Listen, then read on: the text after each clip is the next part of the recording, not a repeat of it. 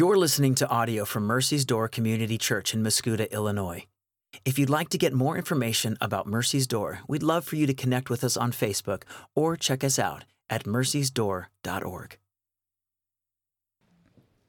Paul has been working now for several weeks as we've gone through this to kind of establish an argument for the superiority of the promise made to Abraham over the law passed down to Moses. You'll remember that the argument that he's making to begin with is that the promise to Abraham came before the law, 430 years before the law. And he said that because the covenants of God cannot be annulled or changed, that if the promise came first, then the function of the law could not have been to change the covenant or to change the promise, to annul it, to add to it, to change the conditions by which we attain it. Remember this? And then after he preached on all of that, he asked a question. He said, so why then the law? If the purpose of the Mosaic law was not to change the terms by which we received the promise given to Abraham, what was the purpose of the law? And last week, we paused and we let Paul explain to us one of the uses of the law. And what he said to us was that the law was given in order to imprison everything under sin. That the law was given in order to increase the trespass.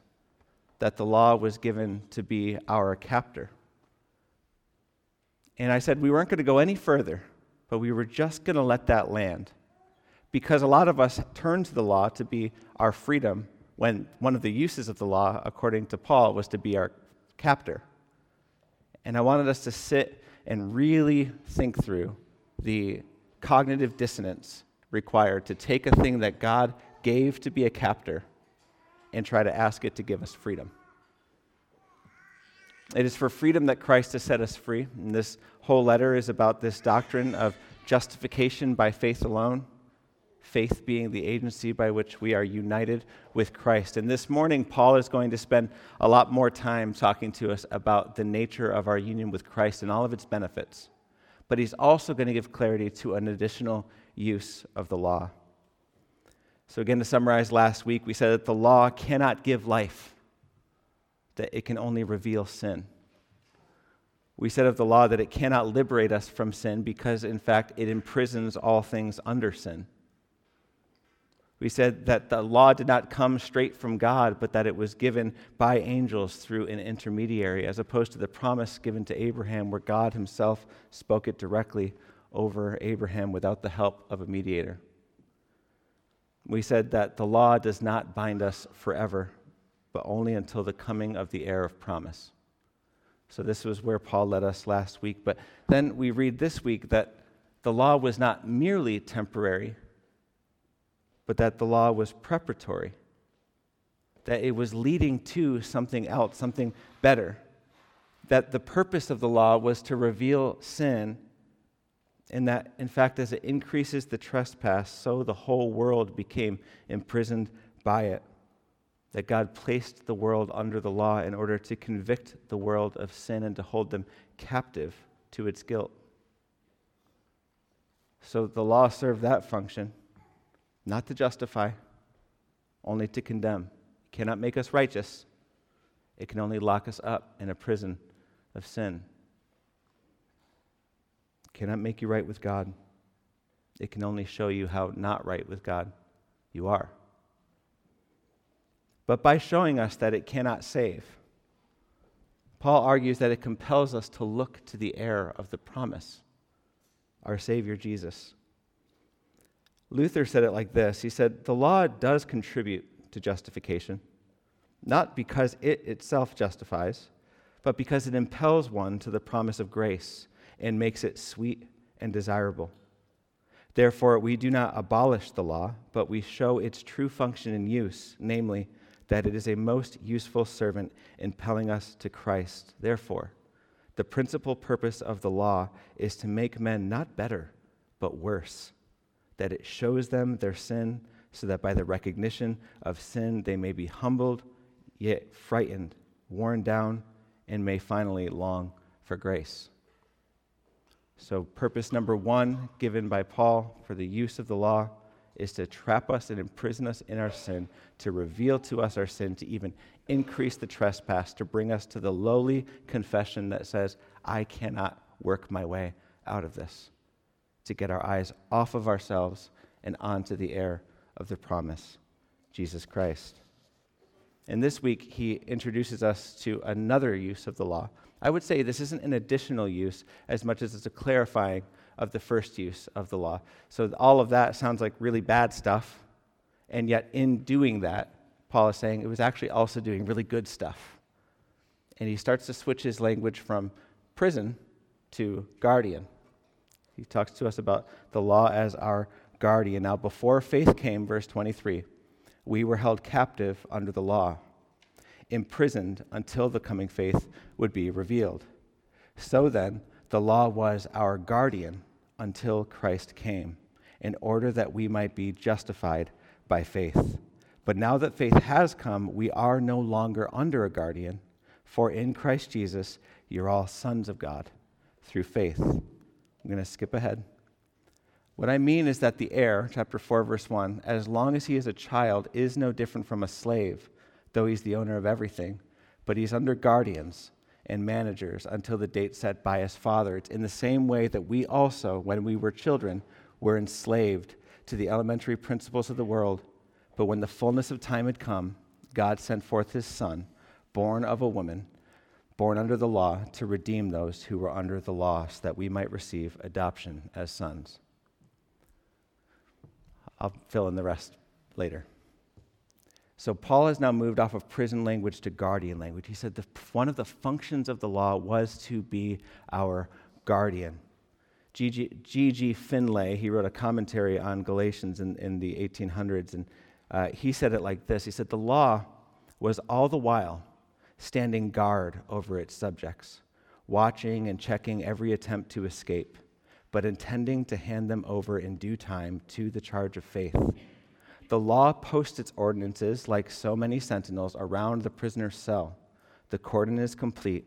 He tries again and again to break out, but the iron circle will not yield. But deliverance will yet be his. The day of faith approaches. It dawned long ago in Abraham's promise. Even now its light shines into that dungeon, and he hears the word of Jesus, thy sins are forgiven thee.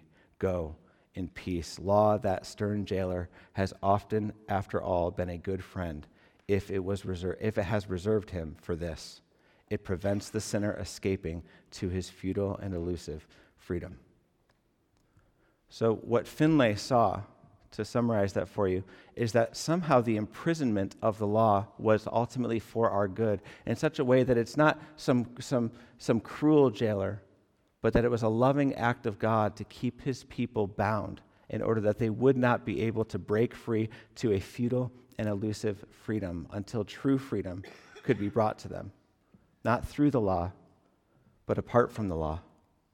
The word guardian that we read in this passage and to describe the law is actually the Greek word for pedagogue. A pedagogue in Greek culture was a slave that was appointed to be a child's protector.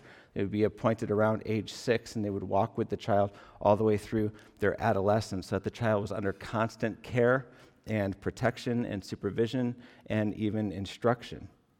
He was partly a babysitter, partly a chaperone, partly a disciplinarian or a probation officer, where you can go, how long you can stay there, what you must do while you are there. Holding the rules over you, pointing out to you when you are breaking them, even chastising and disciplining you when you do.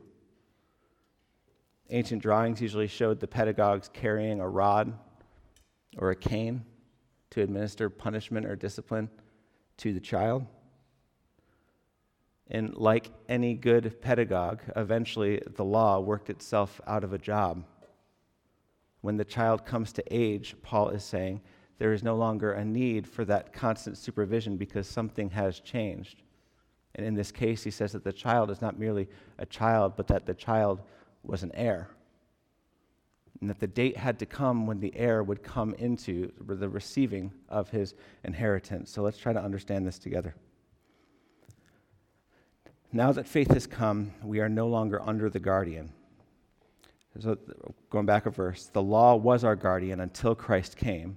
so that we would be justified by faith. But now that faith has come, we're no longer under the guardian. Because in Christ Jesus you are all sons of God through faith. For as many of you as were baptized into Christ have put on Christ. So he says the changing event that took you out from underneath the guardian was that you were baptized into Christ, that there was a changing that happened. That while you were heirs according to the promise, that the Lord had his ultimate sight in view over time. He knew what he was going to do, that you were going to flee from faith and all of its promises at every chance that you could get. I had a friend say it to me in terms of a dog. I don't think you guys are dogs. I'm going to give it to you anyway because I think it was good. He said, it's like you are taking your dog to the dog park. And when you get there, you're planning to just let him run and run free. But until you get to the dog park, you keep him on a leash. Because if you take him off the leash, that dog is going to bolt, and he's going to bolt into traffic, and he's going to bolt into all the different things, and because he believes that he knows what freedom is. But that you have a specific freedom in mind for him. And you're going to ensure that he gets there, and he stays within the bounds of that freedom. That the law was our guardian in that way, that the Lord God kept his people on a leash, that the law was a cell that entrapped them, and while they looked for every possible way to break free, that it was a stern and steady cell surrounded by jailers, imprisoned until the Christ could come.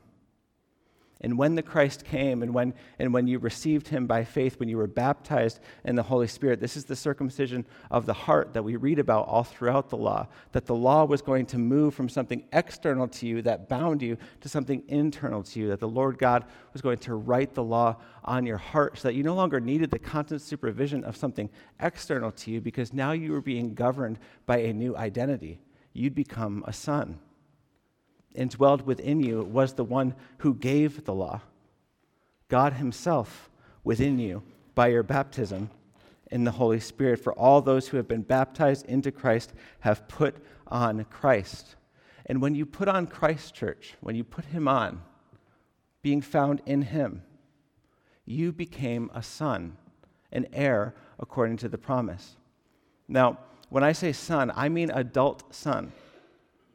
I mean grown up in Jesus. I mean your big brother is the image that you are now walking in. He is the engine in your heart. He is the circumcision of your heart. He is the law written on your heart. The Spirit of Christ within you, your baptism in Christ, is now what is pulling the strings. So that you're no longer under an external guardian, but that you are submitted to a new self. This is why Paul spoke in such extreme language, saying that it is no longer I who live, but Christ who lives in me, that the old self has died and the new has come. Do we get this portrait? That we are no longer something foreign to the promise, being kept and guarded and prevented and directed and disciplined by something external to us, but that we have grown up into the promise such that we have been called sons and heirs. Do you understand what this changes? Do you understand what it changes about the way that this works? See, Paul had been arguing that all those who were sons of faith were the sons of Abraham, and all the promises that were made to Abraham and his offspring applied to you. Remember, we did like all of the mechanics of this 2 weeks ago when we talked about that when Paul had said that the promise was for Abraham's offspring, and Abraham's offspring was singular, and it wasn't Isaac, it was Jesus that the promise was ultimately made to, that Jesus was the offspring who was to receive all the promises of the covenant given to Abraham. And so if there's just the one offspring, if there's just the one heir of the promise, how do those promises become mine? How do I become an heir if Paul is saying that there's only one heir? And he gives the answer to that in this passage when he says, by becoming one with him, one with the heir, such that you are in Christ and Christ is in you and you are as one. There is one heir of the promise, and it is Christ Jesus, and you, church, by your baptism in him, are with him, are found in him. You have put on Christ. And so he starts arguing, if you are sons of faith, then you are sons of Abraham. And now he goes so far as to say that if you are sons of Abraham, that you are sons of God. For in Christ Jesus, you are all sons of God through faith. verse 26. We are baptized into Christ. We are united with Christ. We are united in each other, to each other in Christ, and we are now all heirs according to the promise. And that's where he then moves into this kind of, it seems like a sidetrack, doesn't it? Where he starts talking about there's no longer slave nor free or male or female or Jew or Greek. He says the reason that there are no longer any dividing walls of hostility between us is because we have all been, if we are in Christ, united with Christ, so that there isn't you or me. There's just Christ. There is no Adam and JD. There is just Adam and JD in Christ, united with Christ, such that we are all one, united to the Godhead. The Father, Son, and Holy Spirit taking his church upon himself. Christ in us and we in him, so that it tears down all that divides the church. We're not united by faith. We're not united by the law. We are united by Christ. And we are not just one with him. We are not just united with him. In fact, he says here, I think he's talking about the law. I'm uncertain. When he refers to the elementary principles of the world, it's debated what he's talking about there. But given that he's talking about the law before and afterwards, and he's talking about that which enslaved us, he says that we were under, in verse 3, in the same way, when we were children, we were enslaved to the elementary principles of the world. And if he's referring to the law as elementary principles, he's making a further argument for the superiority of the promise to the law. That like the law is like your ABCs, and the gospel of Jesus Christ uniting you with the Father is maturity, is coming into the heir, or all the inheritance. That it's that much better. But when the fullness of time had come, God sent forth his Son, born of a woman born under the law, to redeem those who were under the law, so that we might receive adoption as sons. So he said that even the Israelites, when they were under the law, although they had been set apart by God, and that God had made covenants with them, and he had given them the law and all of that, that they were no different from slaves. And he's using worldly terms again to try to help us understand that. He said in chapter 4, verse 1, that he means that the heir, as long as he's a child, is no different from a slave, because even though he's the owner of everything, he's under guardians and managers until the date that's set by his father. So that we can say, like in some head truth, that everything that is the Father's is mine. But in function, in reality, I don't get to touch it until the date that the Father says. I don't actually get to enjoy all that belongs to my Father as the heir until it's released to me. This is like the scandal of the story of the prodigal son, that the son would go to the Father before the date set by the Father and say, I want it now. And that when the Father grants to him his inheritance ahead of the date that was set, it brings wreckage to him rather than the freedom that he was intended to enjoy. But on the date that was set by the Father, he brings forth the fullness of the inheritance and he bestows it upon the heir. And when he bestows it upon the heir, we see that we move from this state of I'm no different than a slave. I've got a guardian that tells me where to be and when to be there and all of that. And like I'm under this burden. But that when I grow up to the age of the date set by the Father, where the fullness of the inheritance is to fall upon me, where the promise becomes mine, now I am a mature son. I'm an adult son. I'm ready to reign with the King. I'm a prince in the kingdom of God. And it's brought about by our redemption from under the law, so that we might receive adoption as sons. And because you are sons, Paul wrote, God has sent the Spirit of his Son into your hearts, crying, Abba, Father, so that you are no longer a slave, but a son, and if a son, then an heir through God. I think that we know how to be slaves, but we're not always really good at knowing how to be sons. We started today a session 1 of our new core discipleship thing that we're running on Sunday mornings. And at the end, Benton, who was instructing this morning, he talked to the disciples about the nature of growth in Christ, of growing up in Christ. And he said, it's not like pull this lever and I become, and then by becoming, I can now gain access to Jesus. He said, no, what it is we are before Jesus. We spend time in the presence of Jesus, that transforms and renews us. And as we are transformed and renewed by being with Jesus, that then what happens is I start to walk like he walked. That the order matters, the way that we think about belonging to Jesus. And so because we get belonging wrong, we get behavior wrong. So we think, I do in order to become, and it actually changes the motive by which we do things, and we start putting ourselves back under the law. Say, I'm going to be a good law keeper, and if I do that, that's going to unlock the promise.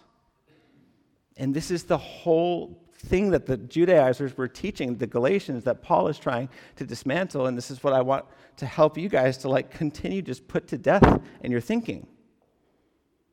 That sons don't law keep their way into sonship, into the promises of the inheritance. That sons are sons.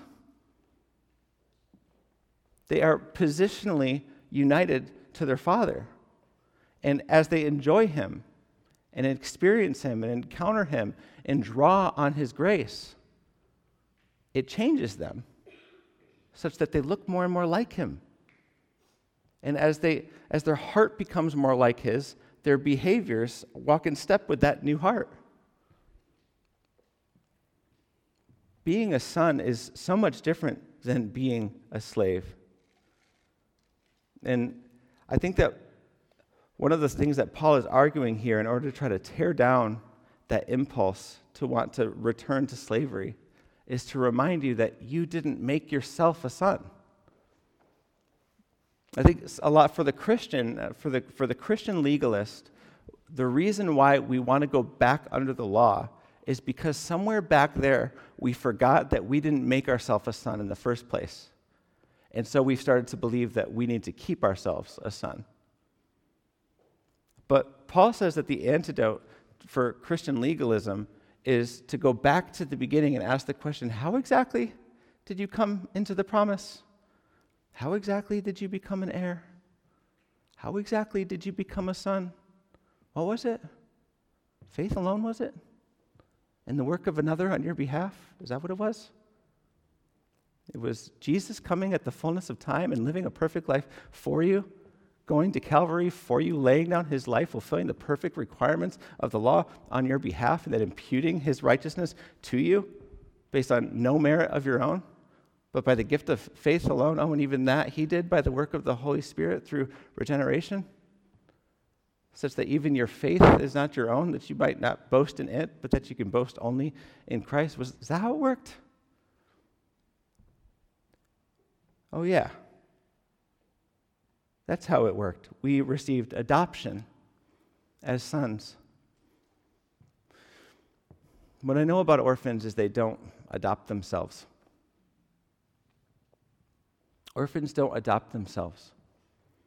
You guys have heard this before maybe, but when you meet orphans who have been adopted, there's a period while they are learning what it's like to belong to a family, where all of their behaviors indicate that, like legally, declaratively, the papers are signed and this is your child, but in their behaviors, it hasn't made its way into their head and heart yet. And so the way that they interact within this family that they've been adopted into suggests that they don't yet see themselves as sons and daughters.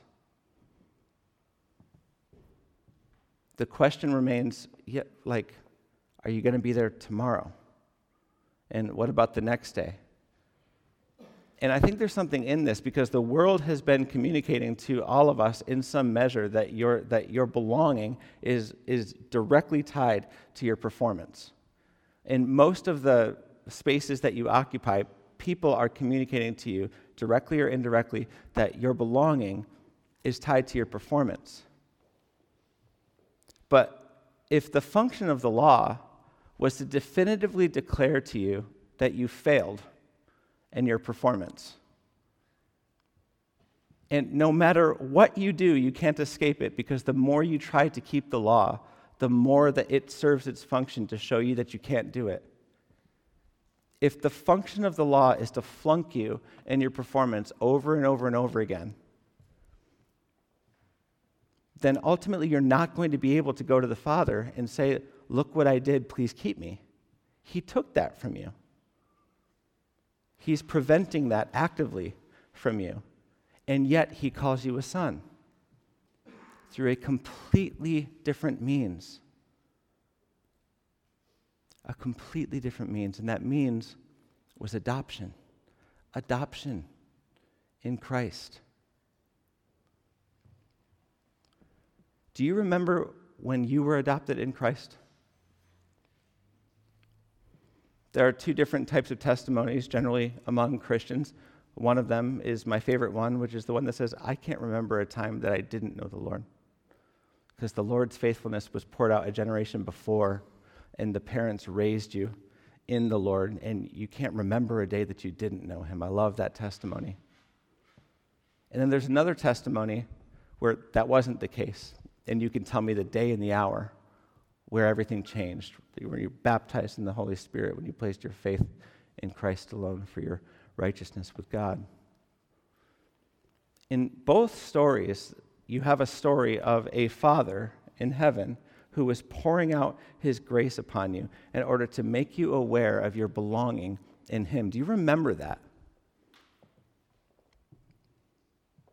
We put in our testimonies a lot of stock in the conversion moment, such that everybody that I know, this is just true, their first instinct, if they have the first testimony, the one where I can't remember the day, is to lament that they don't have a fancy conversion story. Because we put so much stock in the moment that we became a son. And the reason is because we do not know how to receive the present and active ministry of Christ today. We don't know how to receive. You are receiving it. You just don't know how to receive it. It's like this lavish gift that's being poured out on you every single day, and you just don't even know what to do with it. You don't look at it. You don't acknowledge it. You don't even recognize where it's coming from, who it's coming from. You're attributing all the wrong things to why you're receiving it. It's because I did this or whatever. And so the goodness of your Father is being poured out on you day by day by day, so that like he's testifying to you your belonging in his family over and over and over again. And when I ask you about the Father and you being his son, we want to go back 5, 10, 15, 20 years to a moment in time rather than a relationship that we were adopted into. Because we think of our adoption primarily as like the day that the judge stamped the papers, and not as the relationship that it then saved you into forevermore. So when we tell our testimonies, Paul encourages us to look back and think about how we became heirs and children. But then from there to compel us forward into a change in the way that we think about what that means for us now. And if we don't let that happen, then we're just going to think of the goodness of Christ as primarily something that happened way back there and something that I can look forward to receiving something way in the future, but I just have no clarity whatsoever for what this means for me today. And absent other options, I'll just hitch the law back on.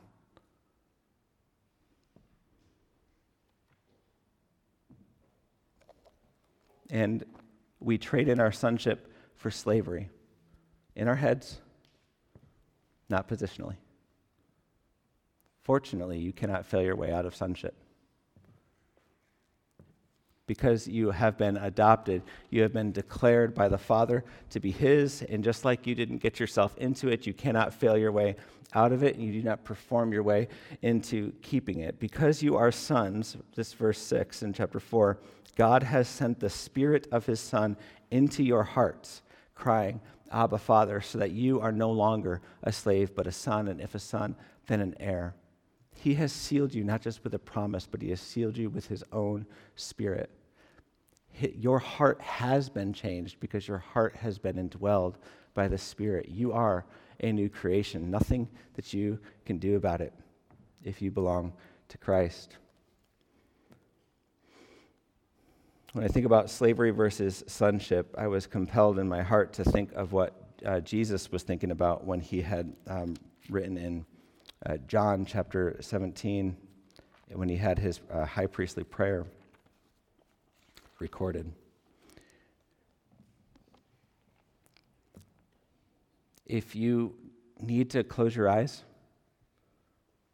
to hear this prayer, to let it in, you can do that. I'm going to pray it. I'm going to say it out loud, the prayer of Jesus for you right before he went to the cross. Father, the hour has come.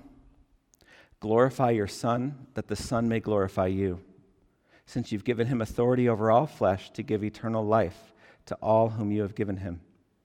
And this is eternal life, that they know you, the only true God, and Jesus Christ, whom you have sent. I glorified you on earth, having accomplished the work you gave me to do.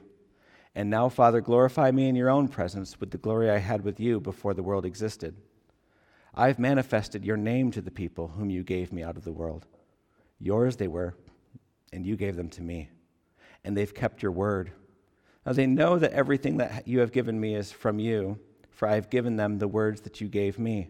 And they have received them and have come to know in truth that I came from you, and they have believed that you sent me. I'm praying for them. I'm not praying for the world, but for those whom you have given me, for they are yours. All mine are yours, and yours are mine, and I am glorified in them. And I am no longer in the world, but they are in the world, and I'm coming to you. Holy Father, keep them in your name, which you have given me, that they may be one, even as we are one. While I was with them, I kept them in your name, which you've given me. I have guarded them, and not one of them has been lost except the son of destruction, that the scripture might be fulfilled. But now I am coming to you, and these things I speak in the world, that they might have joy fulfilled in themselves. I've given them your word, and the world has hated them because they're not of the world, just as I'm not of the world. Yet I do not ask that you take them out of the world, but that you keep them from the evil one. They're not of the world, just as I am not of the world. Sanctify them in the truth. Your word is truth. As you sent me into the world, so I have sent them into the world. And for their sake I consecrate myself, that they may also be sanctified in the truth. And I don't ask for these only, but also for those who will believe in me through their word, that they may all be one, just as you, Father, are in me, and I in you, that they also may be in us, so that the world may believe that you have sent me. And the glory that you've given me, I've given to them, that they may be one, even as we are one, I in them and you in me, that they may become perfectly one, so that the world may know that you sent me and loved them, even as you loved me. Father, I desire that they also, whom you've given me, may be with me where I am, to see my glory that you have given me, because you loved me before the foundation of the world. O righteous Father, even though the world does not know you, I know you, and these know you, that you have sent me. I made known to them your name, and I will continue to make it known to them, that the love with which you have loved me may be in them, and I in them.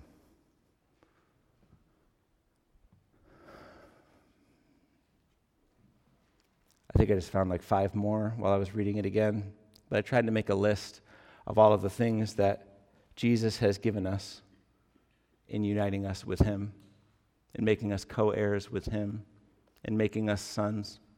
My list sounds like this. See if you can find more. He's given us eternal life. He's given us the Father's name. He's given us the Father's words. He's given us his own glory in us. He's given us union with the Father, Son, and Spirit, and with each other. He's given us protection from evil and joy fulfilled. He's given us sanctification in the truth. He has given us his very Spirit. He's given us his mission, and he's given us a room in his Father's house. that we may be with him where he is and see him as he is. And there is a promise given to us in the epistles that says that on the day that we see him as he is, that we will become like him, that we will be made like him. And all of the labor that you were laboring on this side of eternity to try to conform to his image, as if that's how it works, that by the works of the flesh you conform yourself to his image, will be completed in a moment when you behold him for all that he is. Beholding Jesus is how we walk like him. Beholding Jesus is how we live in him. Beholding Jesus is how we enjoy him. Beholding Jesus is how we relate with him. Beholding Jesus is how we are compelled into mission with him. Beholding Jesus is how we come to believe that the Father's name has been endowed to us, that we have been adopted, and we rightly call him Abba, Father. Beholding Jesus is how we come to understand that his glory already belongs to us. Beholding Jesus is how we have our joy fulfilled. It is how we will be protected from evil. It is where our sanctification comes from. Do you know how to be with Jesus, or do you only know how to do for him? Do you know how to be with Jesus, or do you only know how to perform for him? Do you know how to be with Jesus, or do you only know how to obey a set of rules? Christ is within you. He has endowed you with his Spirit if you have been baptized in him. His nature is no longer external to you. It is internal to you. So walk in him, delight in him, relate to him, experience him, love him, be loved by him, and then let that do all the work. Do you understand the difference?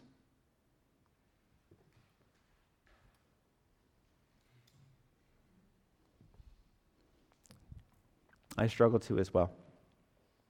And this is my appeal to the unity that we find in him in the church. And I want to land there. Right in the heart of trying to compel the Galatian church to believe this, to forsake this lesser righteousness that they were clinging to, and to believe in their adoption, he makes an appeal to their union with one another. And he says, all of you guys, this is true. So, guys, for all of us, this is true. So if I start falling back under the law, you know who I look to is somebody who has the Spirit of Christ in them to point me back to my Savior. We need each other in this function. We were given to one another in this function. And that's why I need you and you need me in actual relationship with one another. I would go so far as to say that many of us are struggling to relate to Jesus because of our refusal to relate to his people. But if you will submit yourself to the model that Christ has given us of union with him and with one another, you will find that your flourishing comes apart from the works of the flesh. And that's what I want for you. And so I'm going to pray that over you now, and I want you to pray for it for yourself as well.